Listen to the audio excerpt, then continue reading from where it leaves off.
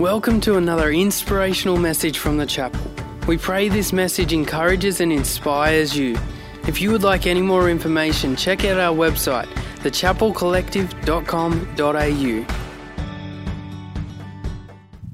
Let me pray, and then we're going to get straight into the message today. Heavenly Father, thank you. Thank you for Easter. Lord, on this day around the world, a couple of billion people are going to remember what Jesus did and what he accomplished at the cross, and then we're going to look towards the resurrection, this defining 3 days in the human story. Doesn't matter how you break it down. 2021, it's measured from the life of Jesus. We thank you today. And I pray as people listen to this message in this room, as people link in from wherever they are, and as people gather via links and in church buildings across the globe, I pray that today would be a day when salvation would come to people's lives and to people's homes. And I pray that today would be a day when your church would be galvanized afresh with the message of Jesus, which is the gospel that has the power to save. And Lord, we pray this in Jesus' name. Amen. Amen. Well, welcome to church. It's great to have you here. We're going to get an image on the screen, I think. It should be a bugler, and then we'll get the follow-up image. Well, that one, there you go. That's Anzac Day here in Tamworth on the dawn service of the 100th anniversary. And I remember being there. That's just part of the crowd. It was quite a gathering. If you've ever been to the dawn service, each year I go to the dawn service, and there's something about it, something very reverent, at least for me, I'm sure for many, about the dawn service. And there is a moment in the dawn service that sends shivers down my spine, and it's when the bugler plays the last post. In fact, you know, I have such reverence for it, and I know some of you do too, that I wanted to play it this morning and thought it's inappropriate to play it anywhere except in the places it's meant to be played. So powerful and so moving. And each year when that moment comes, I have my own religious tradition, if you like. But it's from the heart. I will bow my head. I will whisper a prayer so I don't disturb the mood. And thank God that I live in this nation and that he turned 2 world wars so that I and you could be free and liberated in this modern democracy, in this fortunate land called Australia. And then I do reflect on the lives that were lost, because young men and young women paid a massive price for you to be able to sit here like this, for me to be able to stand here as I am. And I do that each year. And I want you to think about that, because we actually get it, that there's a sacrifice of life for the liberty of others. We get that idea. People like to say, I don't get the cross. But we get the idea. We get it Anzac Day. We get it when we see the image of a fiery whose life is lost on the front line of our modern challenge with all of our, climate-affected country, or maybe just our very natural rhythm of our nation. I'm not sure which one it is, and I'm not here to debate that with you today. But we all get the image of a fiery and the sacrifice of life to spare the life of others and of all sorts of things. And we get it in our police force, don't we? You and I get that when a police officer loses their life, there's something fundamentally wrong with that. And then we acknowledge that there is a sacrifice of life that is required on occasions for our nation to enjoy the peace and the safety and the order that it does. And we thank God. I thank God for it. We get that there's a sacrifice of life for the liberty of others.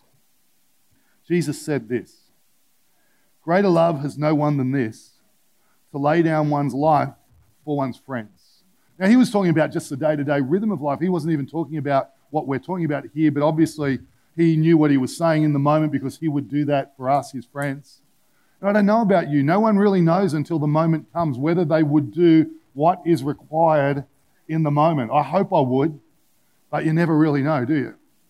And Jesus says, but there's no greater love than this, than one would lay down their lives for their friends. And then there's this idea, that really captures everything about Jesus. because that's exactly what he did. The Bible says this in Mark chapter 10, verse 45. It says, "For even the Son of Man," speaking of Jesus, "did not come to be served, but to serve, and to give his life a ransom for many." Now, some of you know it, but I want us to think about it deeply today. Jesus came to give his life. There's Anzac Day, and there's fiery, and there's police, and it's noble, and it's worthy, and it's something we don't know that we would actually do. But then there's Jesus. Jesus didn't just come for his friends. Jesus came for his enemies. Jesus didn't come for a group of people or an individual. Jesus came for the nations. He came for the ages, and he laid down his life, it says, for the good of many. He became a ransom. And that word ransom actually comes from the slave markets of the day when Jesus walked the planet. That's where it originates. It's this idea that I could walk into a slave market that trades in human beings, and I could pay the price for someone whose life was not their own, and that person could walk free the very same hour. That's the word that he's using there. That's where ransom comes from.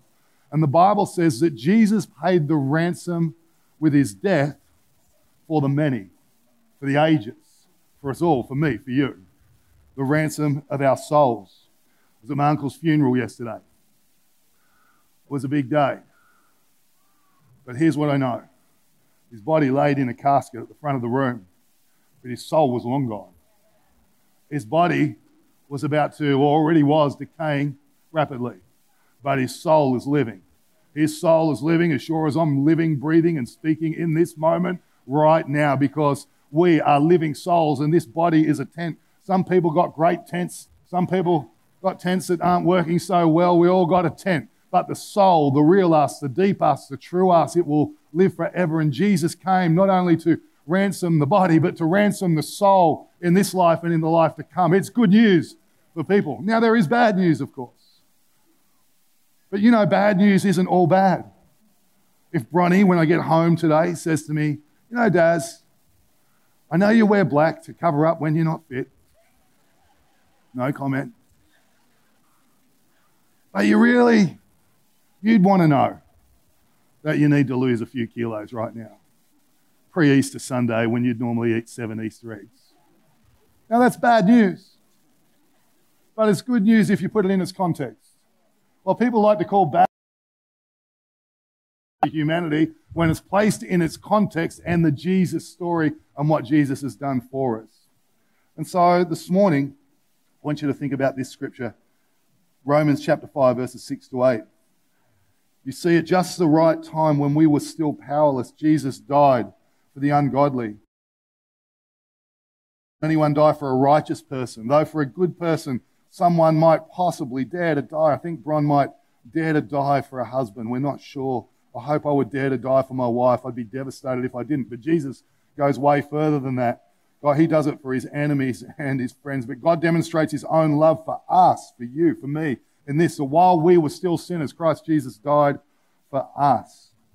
While we were powerless, it says. While we were still sinners. And let me break it to you, because it's actually good news when you put it in its context. People don't like the word sin today. They're offended by it. But sin is real, and the reality is that we've all screwed it up. And if you know me, you know I have. In fact, it shouldn't be a shock to anyone when they hear that they've sinned, because we've all screwed it up somewhere along the line. You might be thinking I'm screwing it up by even using those words, going, "Darren, use different words." But we all screw it up sometimes, don't we? And we get it. It's why that most people I've ever met in a private conversation about God will tell me how good they truly are. Because deep down we get it. I'm not having a go at that. I used to do the same thing. I used to walk past a Catholic church on my way to work on night shift as a late teens and think, next week I'm going to confession. And I'd have my own private confession standing on the road, like if I'm just within proximity to the church, maybe God will forgive me. God, I'm not in the church, but I'm walking past it right now. I'm just going to stand here and do confession. And I was always trying to get it right. And deep down, I think most people in our culture know that, because when I speak to them privately, that's the answer they give. I'm a pretty good person. And you may well be. I know some of you. You're not completely. I'm not using names today. No names. Not while we're on a link with you. So let me give you 3 thoughts as it relates to Good Friday, where we talk about the cross, where Jesus died. 3 thoughts today. Number 1, number one is this. The cross is a symbol of sin cancelled. When you think of the cross, it's a symbol of sin cancelled. When you see it, I want you to think of that. It's sin cancelled. 1 Corinthians chapter 15 and verse 3 says, "For what I have received, I pass on to you as a matter of first importance, that Jesus died for our sins according to the Scriptures." Jesus died for our sins. Romans 3 verse 23 says, "For all have sinned and all fall short of the glory of God." That is trouble until we hear the good news, and then it's relief. Until his death has purpose, the cross makes no sense. The cross makes absolutely no sense unless we understand its purpose, and it was to make things right between fallen you, between us who get it wrong, and a holy God. And it's good news. Once we see this for what it is, it changes. It does change everything, regardless of what we do with it. I might not do anything with it, but once I know about the cross and about what Jesus did for me and his invitation to it, it changes everything. It did for me. I couldn't do anything without thinking about the fact that I knew I wasn't right with God and that he was the only one who could make it right for me no matter what I did. That changed everything even before I accepted it. What about you? I'm glad you're hearing it today. You might be going, "Well, Darren, don't tell me." Well, you know better off by not knowing. It's great to have knowledge that you could make a decision. When we can see the need for his sacrifice and the liberation it makes possible, everything changes. To see the cross as something done for us, we must see it as something that caused by us. We caused it. Humanity caused it. We all caused it. And that's okay. Because before time began, God had a plan in mind to send his son into the world, that if you and I would believe in him and what he did, that the Bible says we shall be saved, we shall be rescued from our sin, we shall be secured for eternity. That was his plan, and it's an extraordinary plan at that. We live in a time, since about 2015, you might have become familiar with this term, even if you don't understand it. Cancel culture. Anyone heard of cancel culture? Of course you have.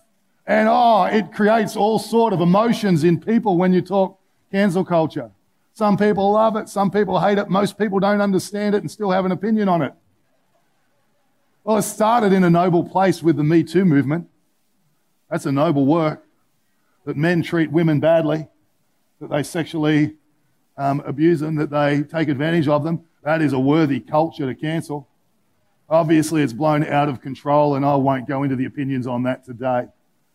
But the thing about cancel culture is this: it takes a high-profile person or a professional person or someone with power, and it says to them, mainly through social media and other sources, it says, "You are cancelled. You no longer have a place and you no longer have a voice. You're out, you're ostracized, you're gone, you're done." Well, that's what Jesus did with sin. He said, "Hey, I'm cancelling sin with my death on a cross. It's gone, it's done, it's ostracized, it's out. It has no more voice in your life when you put your trust in me. It is a finished work." And so this morning, sin is cancelled for those who would believe. Romans 6:23, sin is cancelled. Here's a second thought. The cross is a symbol of eternity secured. Romans 6:23 says, "For the wages of sin is death, and the gift of God is eternal life." Eternal life in Christ Jesus our Lord. We do need to think about eternity. We are going to live forever. The day is coming when there'll be so many candles on the cake that you just cannot blow them out when we arrive in eternity. Looking forward to those days. Looking forward to when the body doesn't age by a minute and it doesn't put on a kilo no matter what I eat. I believe it's coming. Can't wait for the vineyard on a hill rolling down to the riverbed at the back of my yard. Brian says, "But then you've got to work it." I say, "No, Brian, angels will work it. I will sit on the deck and drink the best red wine that the humanity has ever known. Cheese and crackers. You're welcome to join the party." In Jesus' own words, "I am the way, the truth, and the life. No one comes to the Father, the Heavenly Father, except through me." Death holds no fear. Death holds, lots of fear for so many people. I've been to some very contrasting funerals in the last few weeks. I've never been to so many. They're so contrasting, watching those without hope and what unfolds in that hour or so, and then those who know that eternity is secure. When I was sitting with my uncle just before he passed, he's 74 years old, knows Jesus, and he said, "Dad, I don't want to go. I want to be with my kids. I want to see my grandkids grow. He's got his first great-grandchild. He said, but on the other side of it, I can't wait to see my mother because she's there. And I haven't seen her in a little while. So I'm sad to go and I'm ready to go all at once. And that was out without, he didn't even mention Jesus. Are you even a Christian? Glad to see Jesus. He is. The cross is a symbol of eternity secured. You know, as we think about that, and my uncle burying him yesterday, he'd be glad, just by the way, that I'm mentioning him in church today. He'd be glad that his life could echo a few days longer and have an effect on you. My uncle quit church when he was about 18. He quit Jesus, really. When he was about 18, grew up in church, some things happened. And he and I are very close, very tight. Worked together a lot of my adult life until I became a pastor. And we're driving home from work this day. And when I'd become a Christian, I'd said, hey, mate, you know, I'm going to follow God. And he went, well, whatever you do, don't talk to me about it. You're the boss. No worries. About a year later, we're driving home from work. And he pulls up at my house. And he says, hey, Daz, you've been praying for me. I went, I have. He went, I knew. I knew it. A couple of years later, he's driving to his grandchild's funeral, really, still in the hospital, newborn, priest brought in, grandchild about to leave this planet. And after 30 years in what he would call his own rebellion against God, he prays a prayer.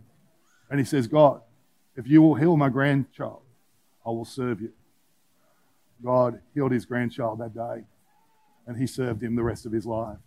And that is the kindness of our God, that even when a person might live in rebellion most of their days, that in the moment that we cry out to him in our desperation and need, that he would return to us and say, my arms are wide open. This is why I sent my son for you. The cross is a symbol of sin cancelled. It's a symbol of eternity secured. Revelation 21, verse 3. I love these words. God's dwelling place, talking about the time to come, is now among the people, and he will dwell with them. They will be his people. God himself. Death. There'll be no more mourning. There'll be no more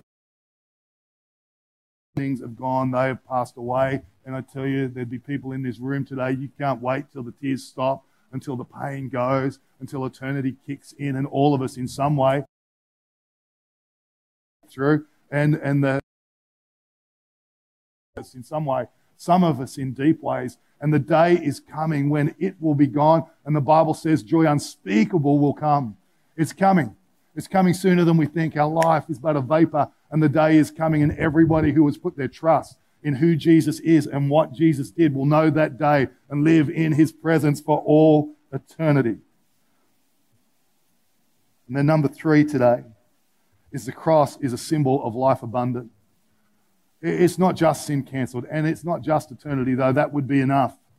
It's life here and now. God's plan is here and now. Listen to these 2 Bible passages. So friends, 2 Peter chapter 1, so friends, confirm God's invitation to you, his choice of you. Don't put it off. Do it now.